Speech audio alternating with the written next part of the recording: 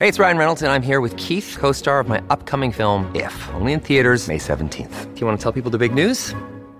All right, I'll do it. Sign up now and you'll get unlimited for $15 a month and 6 months of Paramount Plus Essential Plan on us. MintMobile.com/switch. Upfront payment of $45 equivalent to $15 per month. Unlimited over 40 gigabytes per month. Face lower speeds. Videos at 480p. Active Mint customers by 531.24 get 6 months of Paramount Plus Essential Plan. Auto renews after 6 months. Offer ends May 31st, 2024. Separate Paramount Plus registration required. Terms and conditions apply if rated PG.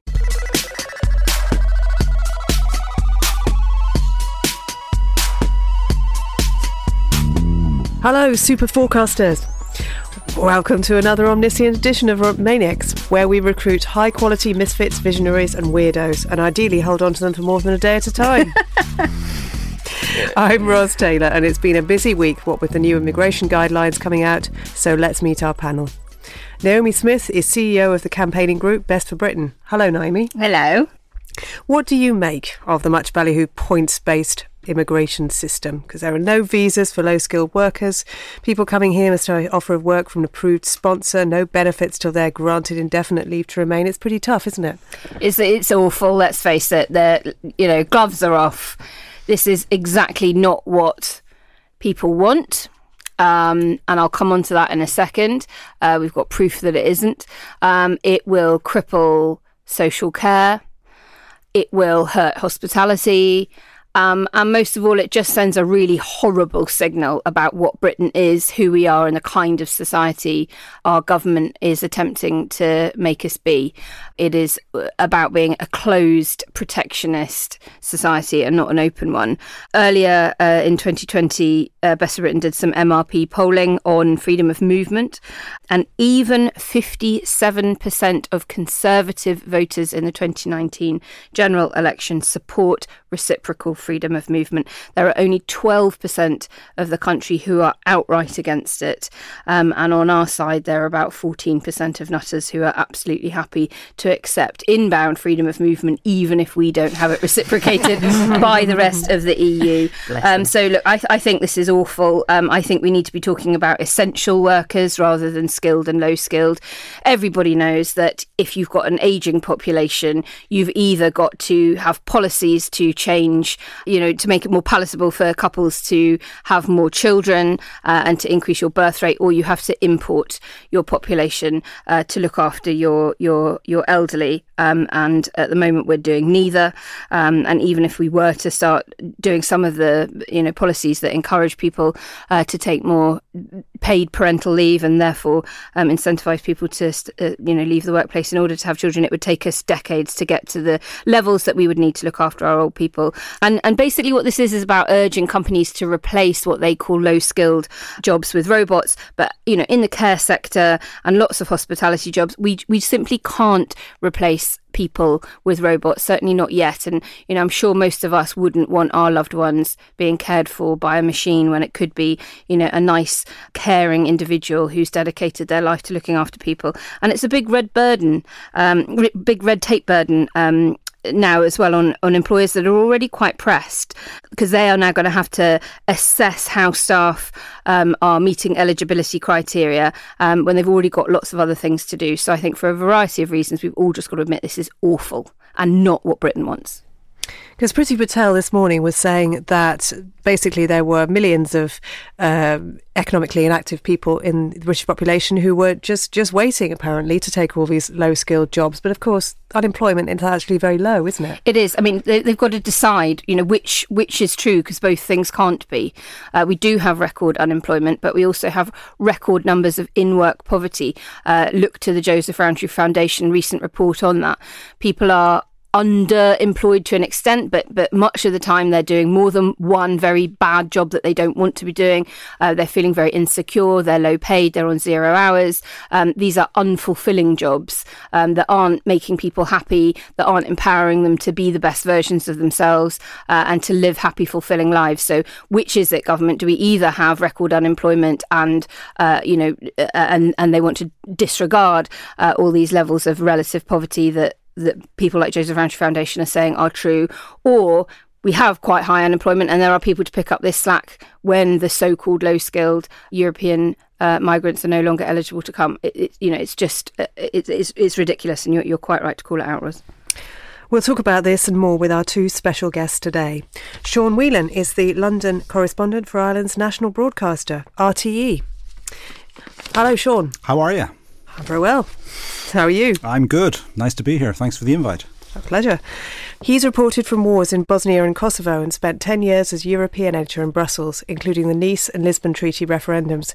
Then it was back to Dublin to cover the economic crisis and recovery of the past decade and the potential economic impact of Brexit on Ireland. He took over at the London office in 2019. Sean, welcome to Romaniacs. Very many Irish citizens come to the UK to work. We've all got used to that.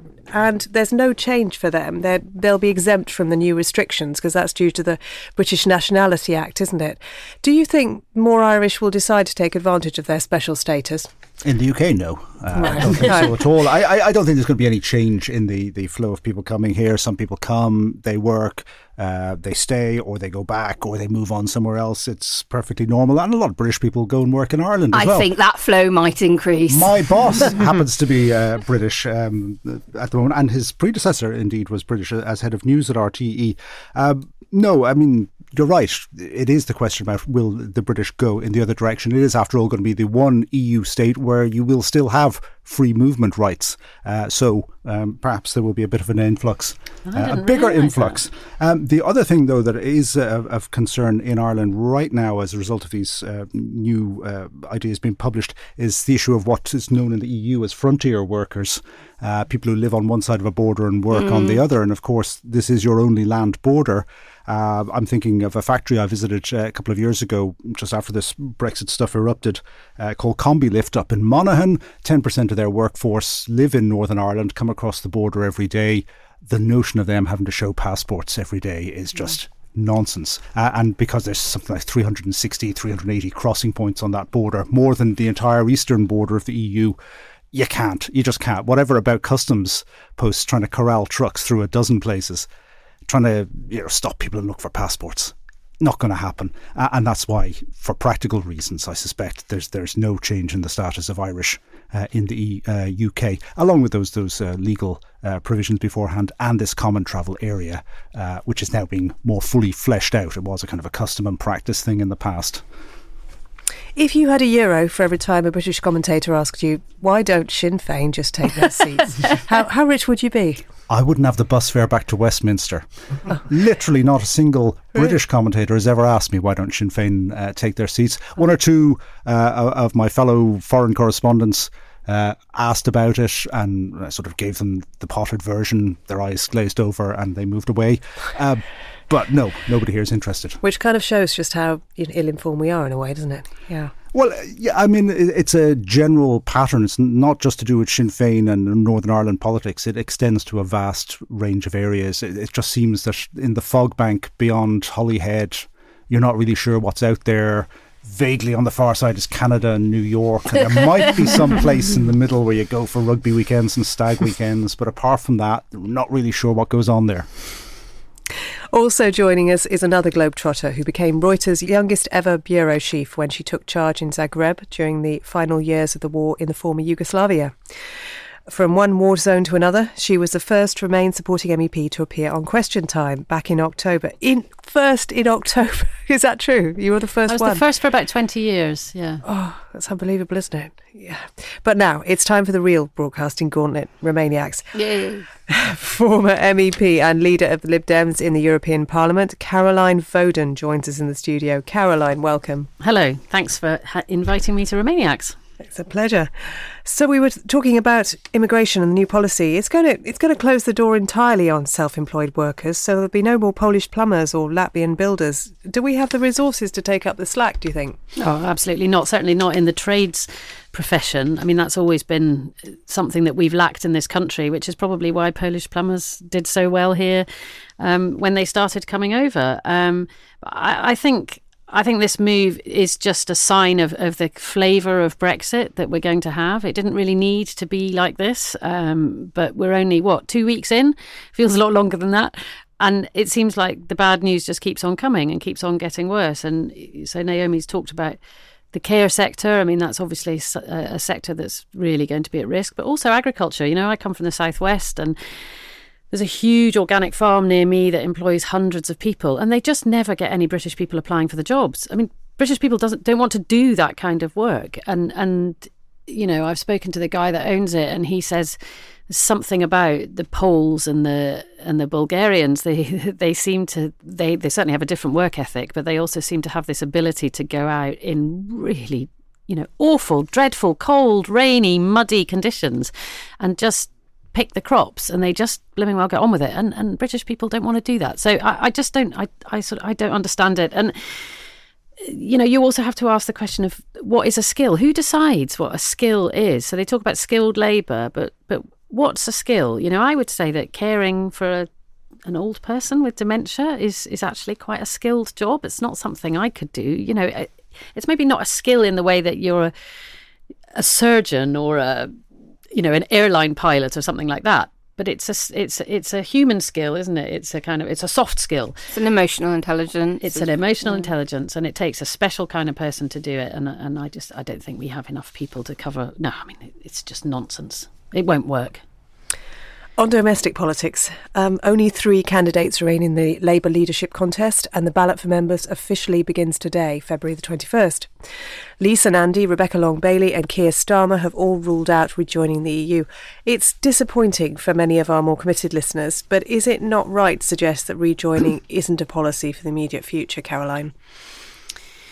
I personally don't think it is a policy for right now. I think it's too early. I'm a great believer in the value of having a period of time for reflection and a bit of acceptance. We did lose.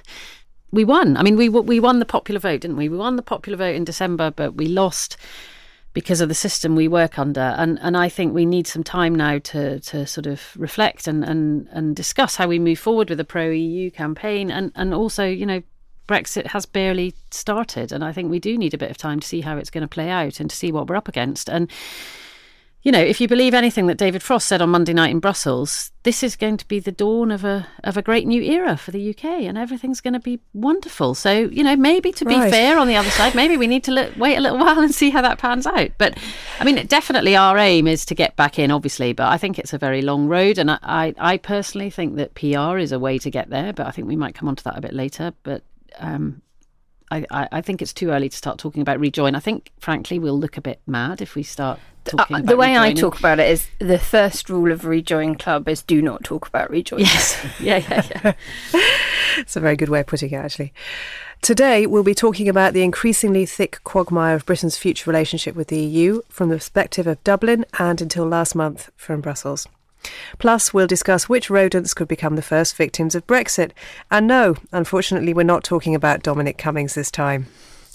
That's after a few reminders from Naomi. The Remainiacs away team of Ros, Ian and producer Andrew had a fantastic show in Liverpool's beautiful Epstein Theatre at the weekend with an equally brilliant audience. A special shout out goes to listener Lancashire Oatcakes. Our panel went for lunch before the show, and when they tried to pay the bill, it turned out that Team Oatcakes had paid it already and sneaked out. So if you're listening, thank you very much. And if you want to know where I'm going to be having lunch in the next few weeks, just drop me a DM on Twitter.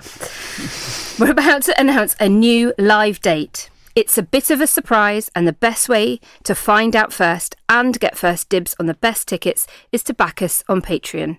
You'll get discounts on live tickets, plus a podcast a day early, and your choice of our legendary merchandise, including the new I Fought the Brexit Wars and European Friendship Club mugs. We've been really touched at how many of you have kept up with us on Patreon, even though Brexit has happened. With your support, we are going to keep on keeping on. Search Patreon Remainiacs to find out more. And if one politics podcast a week isn't quite enough for you, don't miss our brand new spin-off show, The Bunker. Think of it as the Frasier to Remainiacs Cheers. It's out every Wednesday morning, and on this week's edition we talk about YIMBY. Yes, in my backyard, the grassroots movement to solve Britain's housing crisis, plus the US primaries and what the hell TikTok is. Find The Bunker on Acast, Apple Podcasts, Spotify, or wherever fine podcasts are available. Thanks, Naomi, and thanks again, Lancashire Oatcakes. We were so touched. We were like, well, someone's paid for our lunch. It's great. Oh, God, did I miss that? Yeah, it was really good lunch too. Let's start with Britain's deteriorating relationship with the EU. Yes, it can get worse. France's foreign minister has warned Britain and the EU are going to rip each other apart in upcoming trade negotiations. The UK's negotiator, David Frost, no, not that one, has said Britain isn't looking for a bespoke deal that will keep the UK aligned with EU rules and standards, as Theresa May did. Instead, the government is claiming a democratic mandate to be able to set its own standards, and it wants an EU-Canada-style trade deal which abolished most tariffs. Last night, Number 10 was trolling on Twitter and asking why it couldn't have that deal now, apparently forgetting that it's now refused to sign up to a level playing field. Naomi, last week we had Monique Hawkins of the 3 Million on the podcast. Where are we on issues like citizens' rights in these talks, which very few people are talking about? Well, indeed. My read on the David Frost stuff is, first of all, I guess we mustn't get too distracted by the theatre. This is the theatre of negotiations, and hopefully much of it is bluff and bluster. And really, rather than what they're saying in public, we need to focus on what's going on behind the scenes, what's the real substance of the negotiations. And I think he's really aiming to position us as... position the Conservative government in a way which is totally win-win for them, and why wouldn't they? So either they engineer a situation where we effectively have no deal at the end of the transition period, and they get to call it Australia and say, hurrah, see, we've left on exactly what we wanted, same terms as Australia. Or they get to a situation where Europe blinks at the last minute and offers them Canada, and again they get to say, yes, brilliant, wonderful, we've got a deal exactly like Canada, where we don't have to have any of the pesky intrusion of this dreadful bureaucratic system of the EU, and this is exactly what is right for Britain, and we got a deal, we did get a deal. So it's all about positioning that this is a win-win situation for the Conservatives, and as you say, meantime it's incumbent upon all groups involved in wanting to scrutinise this to be asking the real questions, like what is happening to the rights both of the British still living in EU 27 countries, and of course the 3 million or so EU citizens living here. And how on earth do you run a business in this climate when you really do not know under what conditions you're going to be exporting or indeed importing next year? It beyond blows my mind. It feels like the government is obsessing over all the wrong details. Services are massively more important than goods, but goods are all the British negotiators seem to want to talk about. Why is that?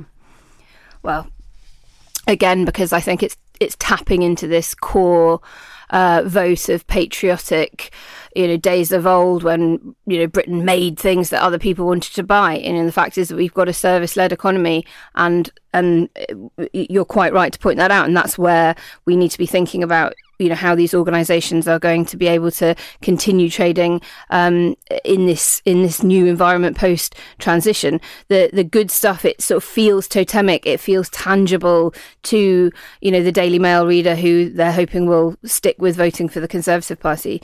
And as we've mentioned several times on this show, lots of organisations do both. They don't just manufacture a product; they also sell the service attached to it in terms of, the financing of it or the ongoing maintenance of it, and things like that. So I agree, it's very, very difficult for business at the moment. Far from providing any kind of certainty, I think it's fueling uncertainty. And as is the case with Brexit hurting the poorest first and worst, of course, it's the smaller, middle-sized organisations that are the least able to cope with these things.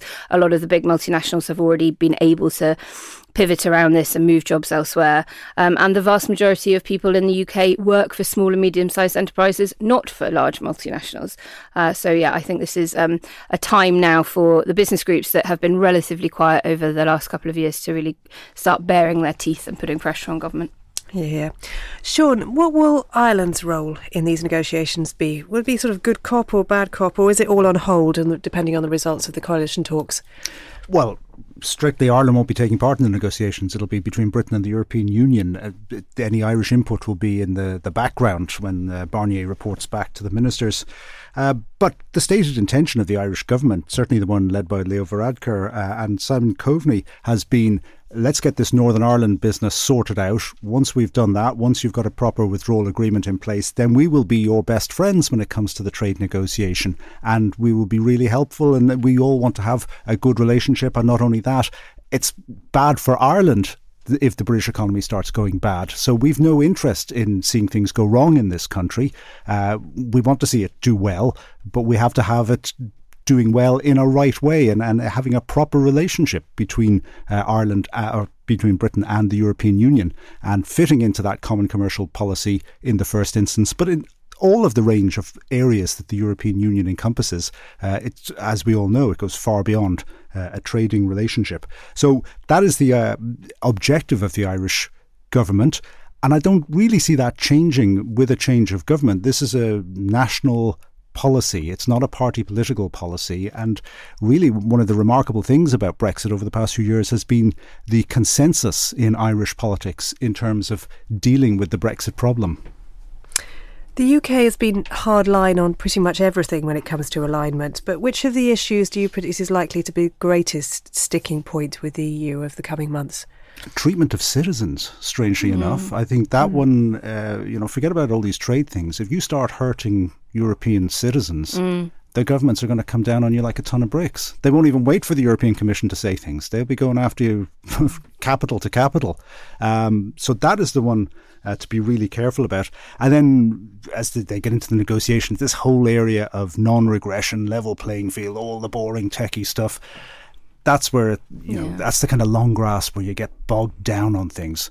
And then you've got the immediate trigger point of a fisheries deal, which, for the 8 coastal states is probably an important enough thing, even though it's a minuscule part of the economy overall and has tiny employment element to it.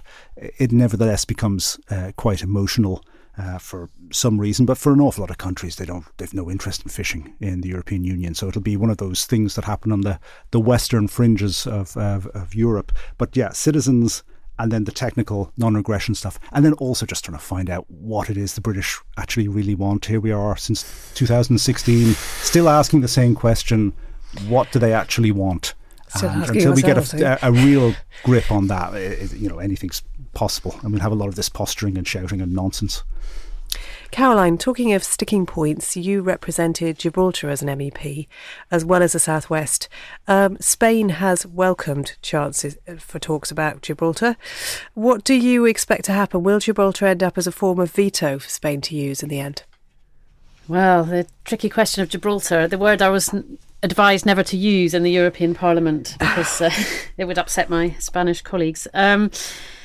So one of the things that we've discovered in the last few weeks is that these negotiations are going to be based on Article 217 of the treaty, which is a bit nerdy, but it basically means that it will require a unanimous vote at the end of the process rather than a qualified majority vote. So every country, every EU member state will have the option to veto the trade deal if they want. So obviously that is a brilliant opening for Spain to use Gibraltar as a bargaining trip. And we've seen this week Greece talking about the Elgin marbles. I couldn't quite get to the bottom of whether that really was genuine or not, but so obviously there's lots of things there that could come up as sticking points. So the Gibraltar thing, they're absolutely adamant, 100% adamant that they're not going to give up any sovereignty to Spain, not an inch. They're just not interested. They are more British than the British, and that's the way they want to remain.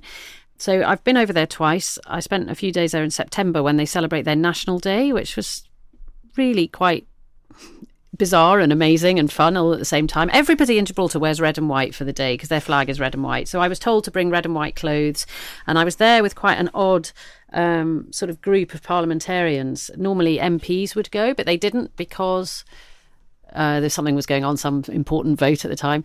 So there was some very odd sort of collection of Tory peers, basically from the House of Lords and me. And I sat beside Anne Widdecombe, and there we were in our red and white. And, God. It was hilarious. But So in 1969, Franco closed the gate, the Gibraltar border, and it was closed for 16 years. So that's a year after I was born. So basically, sort of the first 16 years of my life, Gibraltar was shut. And to get to Spain, they had to go on a boat to Morocco and then go on a boat back to Spain because there wasn't an airport at the time. And the most amazing thing is that they all say they're quite ready to do it again if they have to. And they would rather do that, and they would rather bring their food in on a boat from Morocco than give any sovereignty to Spain. So it's not negotiable. And I hope the British government realises that. I mean, I think, if we're looking at a hard trade deal and tariffs and border checks and everything, then the Gibraltar issue is going to be really, really tricky. But they have made special arrangements for Northern Ireland. So you just have to hope that somebody somewhere is remembering that they might have to try and make some special arrangements for Gibraltar and hope that the Spanish will go along with it. But I don't know. I'm not entirely confident that will succeed. But that kind of intransigence, is that maybe a bit like No Deal, where people Brexiteers routinely in Britain said that they would undergo any amount of hardship in order to get no deal? Is it all rhetoric, or no, is it actually straight right? It really isn't rhetoric. I mean, it's hard for us to kind of understand it and believe it. And I've asked lots of Gibraltarians if they really would do that, and they say, "Oh, absolutely, we've done it before. We'll do it again. We're British, and we're not going to become Spanish, and it's not up for negotiation, even a tiny bit." To the point that they have this airport which was built on the border between Gibraltar and Spain, and it has 2 exits. It's a bit like Geneva Airport, where you can go out in France or Switzerland. So this airport was designed so you can exit the airport in Gibraltar or in Spain. But the Spanish side has never, ever been used because Spain have said that they would have to put a border guard or a Spanish police officer in the airport. And Gibraltar won't even have a Spanish police officer in the airport because it's someone in a Spanish uniform. So it's a special case. It sounds like one.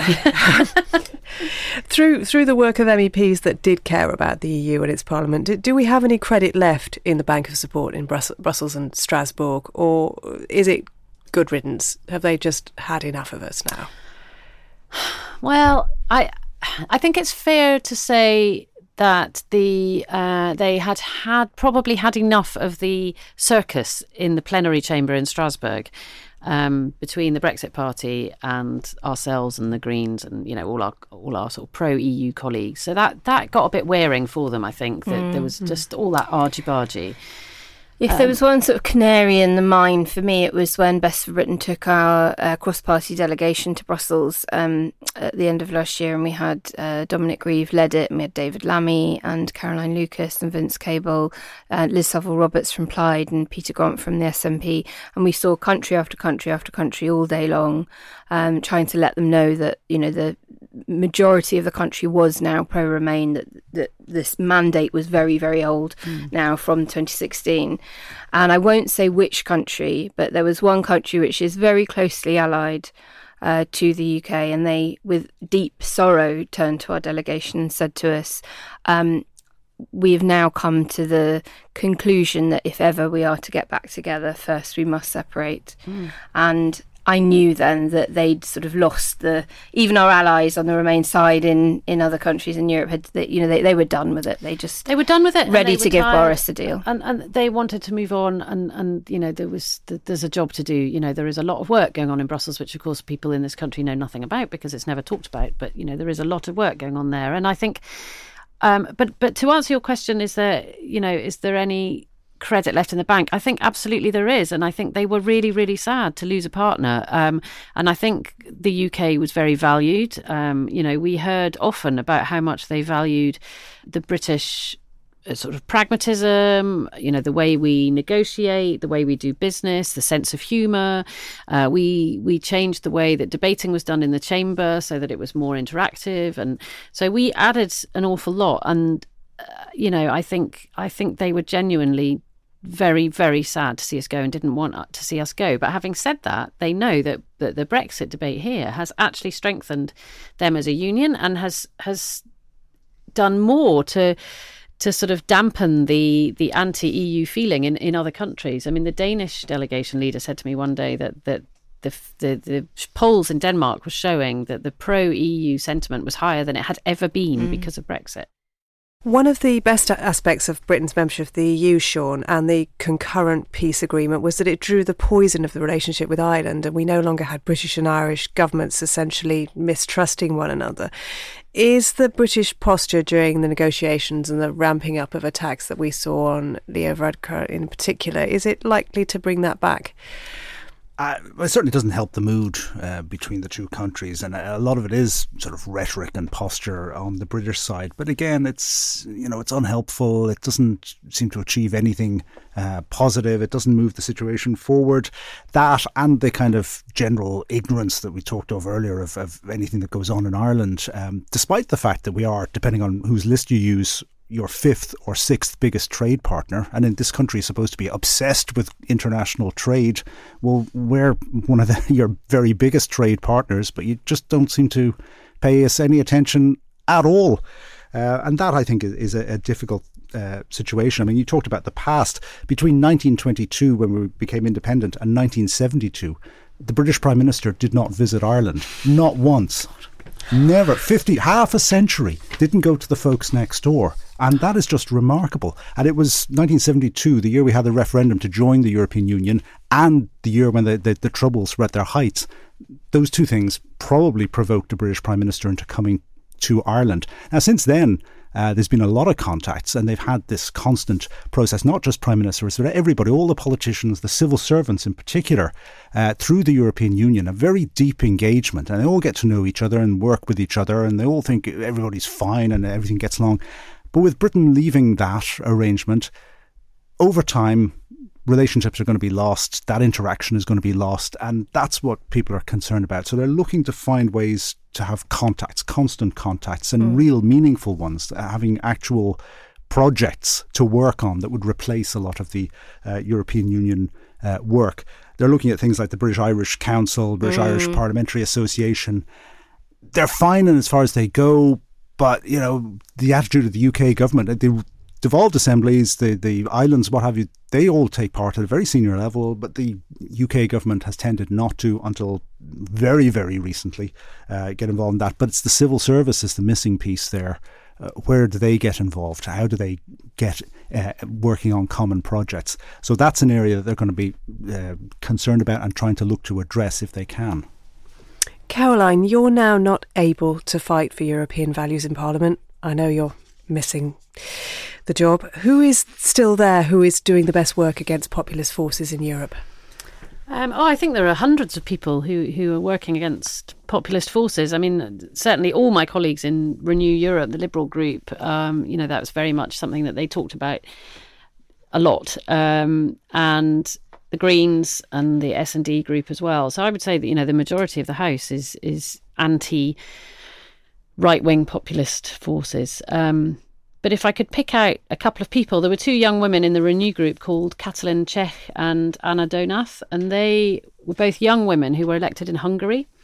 Really inspirational young women. And, to be elected as a Liberal and as a young Liberal woman in Hungary, in the current climate is really quite astonishing. And Katalin was one of the people who was just absolutely bereft when we left. I mean, on our last day or two, obviously we've had lots of tears. The British delegation, there's been lots of tears. But seeing all our colleagues crying in the plenary chamber, all of them, I mean, the men, it's just astonishing. And the feeling was so much stronger than I had expected. And Katalin particularly was desperately upset because I think she'd seen us as allies, and she had friends in the British delegation because there were only two of them. So, there were 16 of us, and they kind of chummed up with us and came out with us and stuff. And, it was quite funny because when we were leaving, we were saying to Katalin and Anna, now you need to teach us how to rise up against a right-wing government. Yeah, we're going to need your expertise.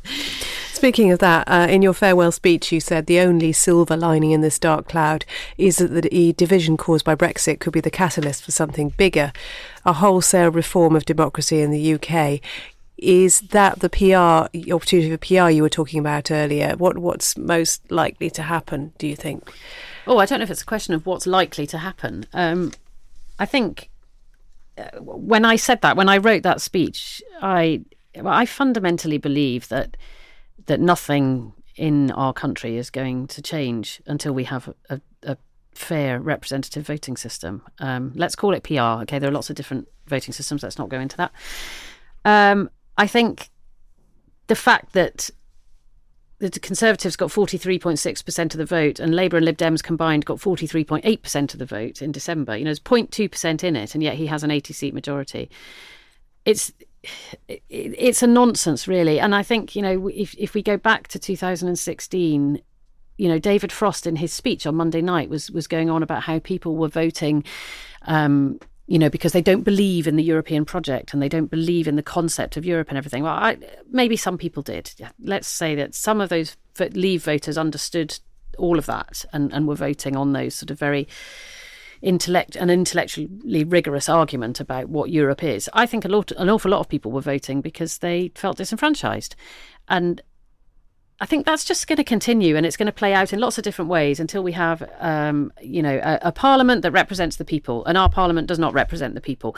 And, you know, I think it has to be a two-pronged attack. I think we need a grassroots movement like the pro-EU movement we've seen growing over the last 3 years. I think somehow or other we have to communicate with people who don't do politics and who don't know what PR is, who don't even probably know how our government is elected and have never voted for it anyway. So we have to try and communicate to all those people why this matters. And then we need to get the Labour leadership on board. And, you know, unfortunately, this is not going to happen until Labour buy into it.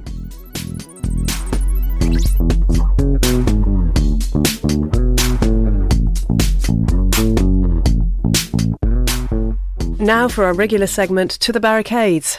Every week, one of our panellists will nominate a cause or event that Remainiacs listeners should throw themselves into. And today, it's Naomi's turn. What do you have for us? Well, I think we all need to help the victims of flooding. Johnson is still holed up in his mansion and hasn't been to visit any of those affected by some pretty devastating flooding that's happening across the UK. And also because now that we have left the European Union, we no longer have access to the brilliant European Solidarity Fund.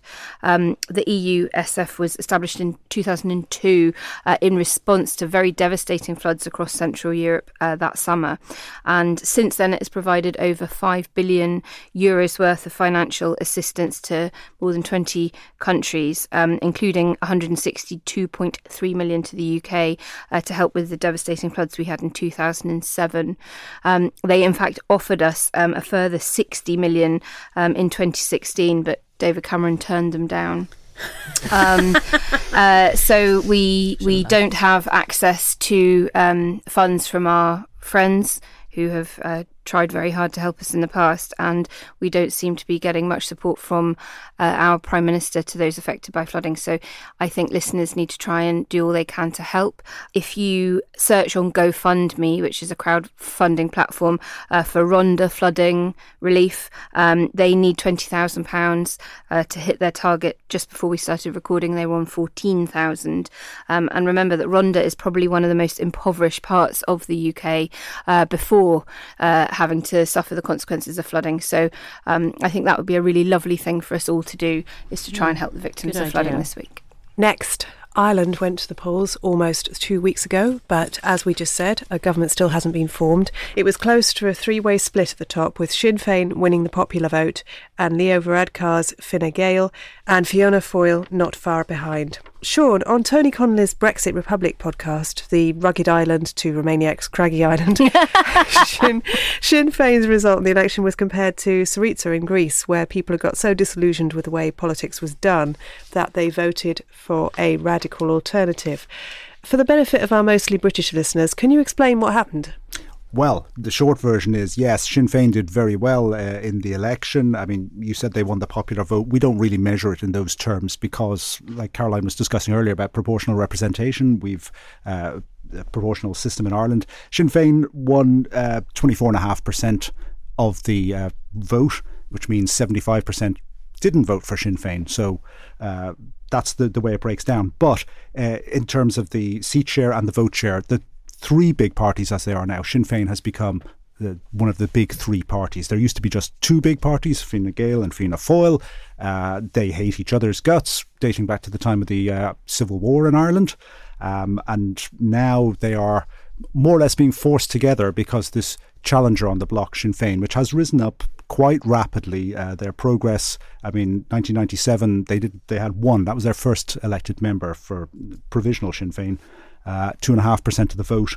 And slowly, but they didn't break 10% until 2016 election. So suddenly they've come through very fast. And for outside observers, that's where that Syriza comparison starts to come in. It actually breaks down, and on a Brexit Republic, we kind of dissected it a bit there. The Syriza thing, they did come out of nowhere. And in Greece, I was there reporting at the time, people were telling me, we're trying these guys because we've tried everybody else. They're all corrupt and useless. These guys haven't had office, so they can't be corrupt, and they can't be any more useless than the ones we've got. And that's why Syriza happened. Sinn Féin have been around quite a long time, about 50 years in this current incarnation. They have started to do well in parallel with the peace process in Northern Ireland, bedding in. And also the specific factors of the Irish economy over the past 10 years. The real surge has occurred in that 10-year period. And what we're seeing now is an outworking of what happened with the collapse of the Irish economy about 12 years ago.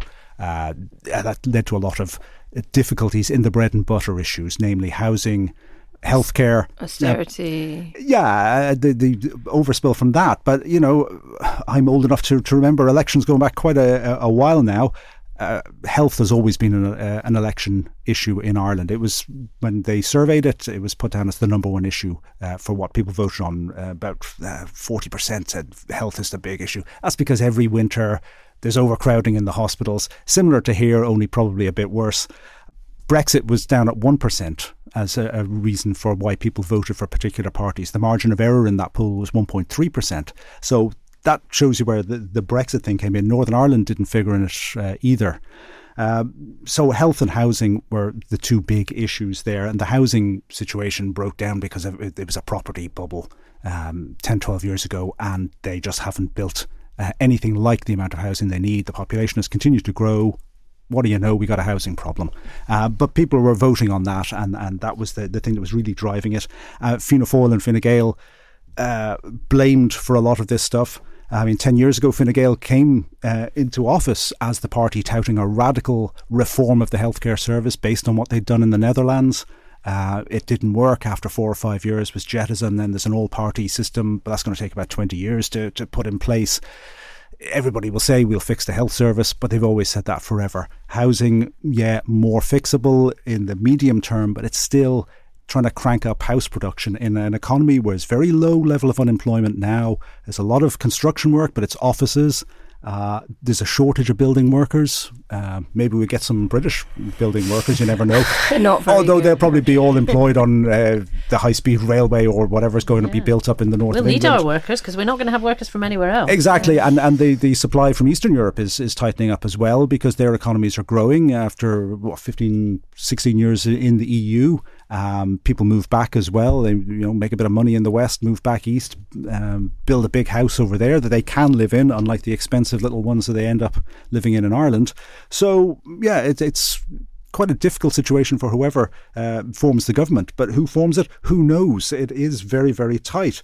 To boil it down shortly, there's a possibility of a Sinn Féin-led left government. We've never had a left government in Ireland, never had a left of centre Prime Minister ever in the history of the country.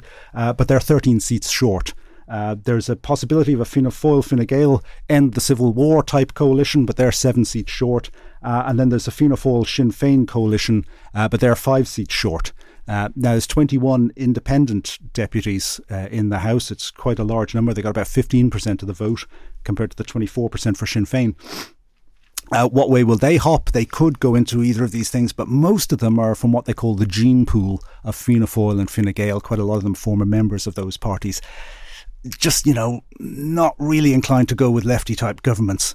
So the numbers aren't there. And there's a big coalition dance going on at the moment about who forms the government. It looks like when the Dáil reassembles tomorrow, Fianna Fáil and Sinn Féin will put their leaders forward to be Taoiseach. Fine Gael have said they're not going to vote for any of them.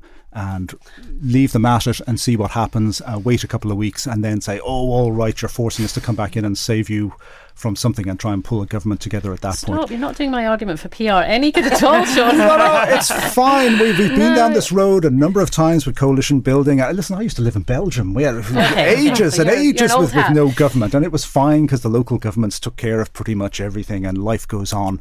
And that's just normal politics. Right across Europe we've seen this, and the fragmentation of votes and things. And the British system, where you're shoehorned into this two-party system, but really you look at those two parties and you see at least 7 political parties hiding inside these big broad coalitions. That's just an effect of electoral systems. And coalition negotiations should take a long time, and that's exactly what Clegg and Cameron, Clegg did wrong in 2010, was to rush them, and didn't secure a good enough situation for themselves as minority coalition partner, and then of course get wiped out the next time there's an election. So it's absolutely right that you take the time to form a good government rather than to rush it and end up with a bad one. But you've become addicted to this instant Friday morning result here in Britain, which it's kind of nice if you can't wait for things, if you like your instant coffees and all that. But I'll tell you something about the Irish system, the election results. It's a 2-day festival, unbeatable. If you're a political nerd, you just watch RTE television for the whole 2 days and have the internet going as well, and it's awesome. Reunited Ireland seems more likely now than at any time since the creation of the Republic. The Economist did a whole front page on it last week, didn't it? How likely do you see it? I think Brexit has certainly had a dislocating effect on politics in Ireland.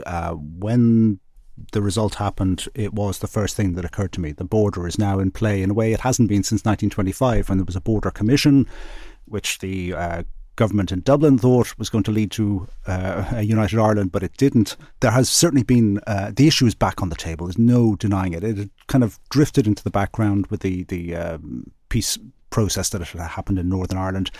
Sinn Féin, of course, their raison d'etre is a united Ireland, but that's true of the other parties as well. I mean, Fine Gael, very conservative political party, but their full name is Fine Gael, the United Ireland Party. Fianna Fáil, the Republican Party, is their full name. So they're all in favour of a united Ireland. The mechanics of how you bring it about, that's the tricky bit. They thought it was squared away with the Good Friday Agreement, so that if there's a majority in Northern Ireland who are in favour of it, and the Northern Ireland Secretary says, I think we should have a referendum, that's fine. Nobody anticipated it coming quickly, and Brexit, I think, has acted as a catalyst. So it's in play. I don't see it happening in this parliamentary term.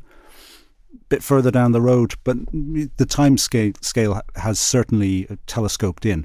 But there's no guarantee that it would happen either. The action is all in Northern Ireland. Whatever about people in the Republic think, that's where the votes are going to be, and people who've dug deep into the analysis of voting patterns in Northern Ireland don't think there's anything close to a majority there. Naomi, you grew up in the north and you still stay in touch there. What's your perspective on this? Do you think a reunited Ireland is likely? I think Sean's quite right to say that it is likely in the mid to longer term and not immediately in the short term. There was a poll for the Belfast Telegraph of Northern Ireland voters earlier this week, and they asked a couple of questions. One was asking people to define whether they were unionist or nationalist. 28% of people defined as unionist, 25% as nationalist, but 40% said they identified as neither. And then when asked the question about whether you want to stay in the UK or have a united Ireland, 52% want to stay in the UK, 29% for a united Ireland, 19% don't know. But again, that's in the framing of the question, and it was about, now, today, how would you vote? I think once we see the effects of Brexit on the UK economy and that spilling over into the Northern Irish economy, which it's when the Northern Irish economy takes a bit of a nosedive, do you see all of these sorts of tensions rise up? I always say that there is a frozen conflict in Northern Ireland, not a resolved conflict there. And money is often what has helped to keep it peaceful for the last 20 years. So I would pretty much agree with Sean. At the moment, I don't think there's an immediate appetite for it, but I think when you ask people a slightly different question, you would probably get an answer that would indicate most people in the long term would be happy to consider a united Ireland.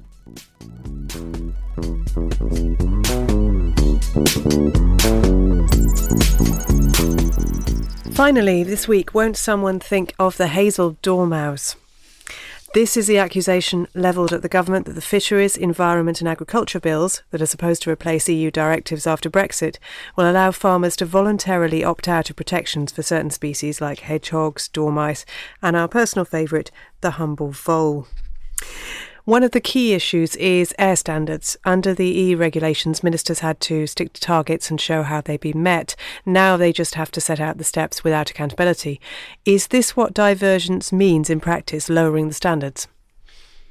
Well, not necessarily. I mean, we could diverge from the EU and we could keep to the standards we've already got. I mean, Boris is quite proud of saying that we have higher standards than the EU, so perhaps we could maintain those standards. But I think if we look at what David Frost said, the reason we are Brexiting is so that we don't have to follow EU rules. So we are going to plough our own furrow and, go our own way. And we don't want any kind of dynamic alignment. We don't want to stick with European Union rules. So it's got to be a wait and see, hasn't it? I don't see what they're going to gain by lowering environmental standards. But then if we're talking about cutting costs, cutting red tape, making things easier for business or farmers, then perhaps that's the route they'll choose to go down. But I do think that it's really important that people understand that farmers have to be supported in some way. And, farming is a loss-making industry. And so even if, people sort of moan about the cap and the payment system and everything, there is still going to have to be some kind of payment system. And I think it's just not really clear yet what the British government, how they're going to do it. And when I talk to farmers in the southwest, the biggest gripe really is that they just still don't know what they're going to get paid for and what they're not going to get paid for, how they're going to be supported. Naomi, is this the best example of how difficult any rejoin project is? The government is backsliding and deregulating standards after standards. Just implementing it is going to take years, and then it'll all have to be reversed if we rejoin. Yeah, I think that's probably a good analysis. But again, I think that we're giving the government a lot of credit to assume that they've got plans for all of these things. I think at the moment we're seeing them jump from issue to issue, and it's sort of points of political expediency.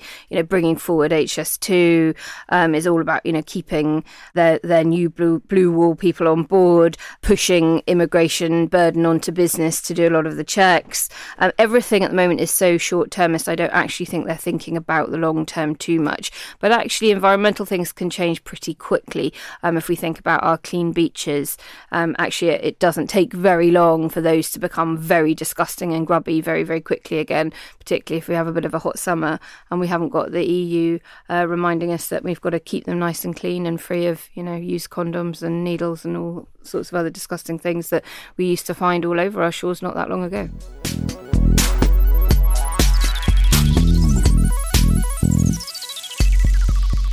We've reached the end of the show, so it's time to place a couple more bricks in the brand new Brexit Bridge. Each week, a guest places a new brick in the foundations, imbued with the values that will help rebuild Britain's relationship with the EU. We started last week with the continued free movement of people. Easy one. Caroline Voden and Sean Whelan, here's your clipboard and crane operator's licence. What are your choices, Sean? Well, my choice would be language skills, in particular skills in the English language. In other words, tone it down a bit, folks. Learn to disagree without becoming disagreeable. I think that, and it cuts both ways. We've enough on our plates dealing with Brexit and its outworkings. Let's just try and keep it civilised. Hear, hear. Caroline, what's yours?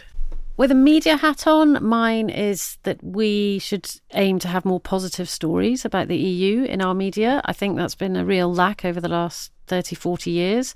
And we need to know some of the good things that are coming out of Brussels and, some of the really positive work that's being done there. I think if we had more of an idea of what that was all about, people would get more of a sense of the benefits of Europe rather than always hearing about the so-called disadvantages. Yeah, I'm certainly 100% behind that one. Right, and this week's foreign language clip is live in Gaelic from Sean Whelan. I have already embarrassed myself horribly trying to pronounce some names of Irish political parties, so this is going to be fantastic. Sean? I would say Níneart go Curla Céile.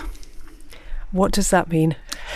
It's generally translated as things go better or easier when you do it together. Burden shared, burden halved, and that sort of thing. Cooperate. It's the old Mehel communities working together to get things done. So that's an old saying. Lovely. Thanks, Sean. And that's the end of the podcast. Thanks to Naomi and to our guests Caroline Voden and Sean Whelan. Now it's time for our theme song, Demon is a Monster by Corner Shop. Their new album, England is a Garden, is out in just 2 weeks, and you can pre-order it from ampleplay.co.uk. Now, time to thank our latest Patreon backers.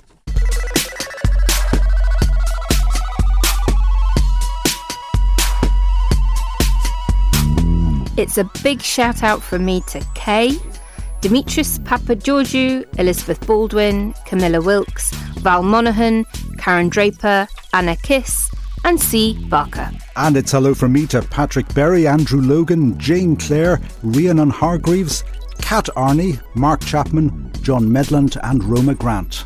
And it's hello from me, and thanks to Christopher Atwood, Lewis Harper, Graham Lincoln, MJ Duck, Stuart Watkins, Stephen Thomas, Natalie Cass and Danny Smith. And finally, hello and many thanks from me to Rick Bean, Eugenie Karen, Dan KP, Sean Allison, Stella Morello, Jez Wiles, Terence Pope and Kay.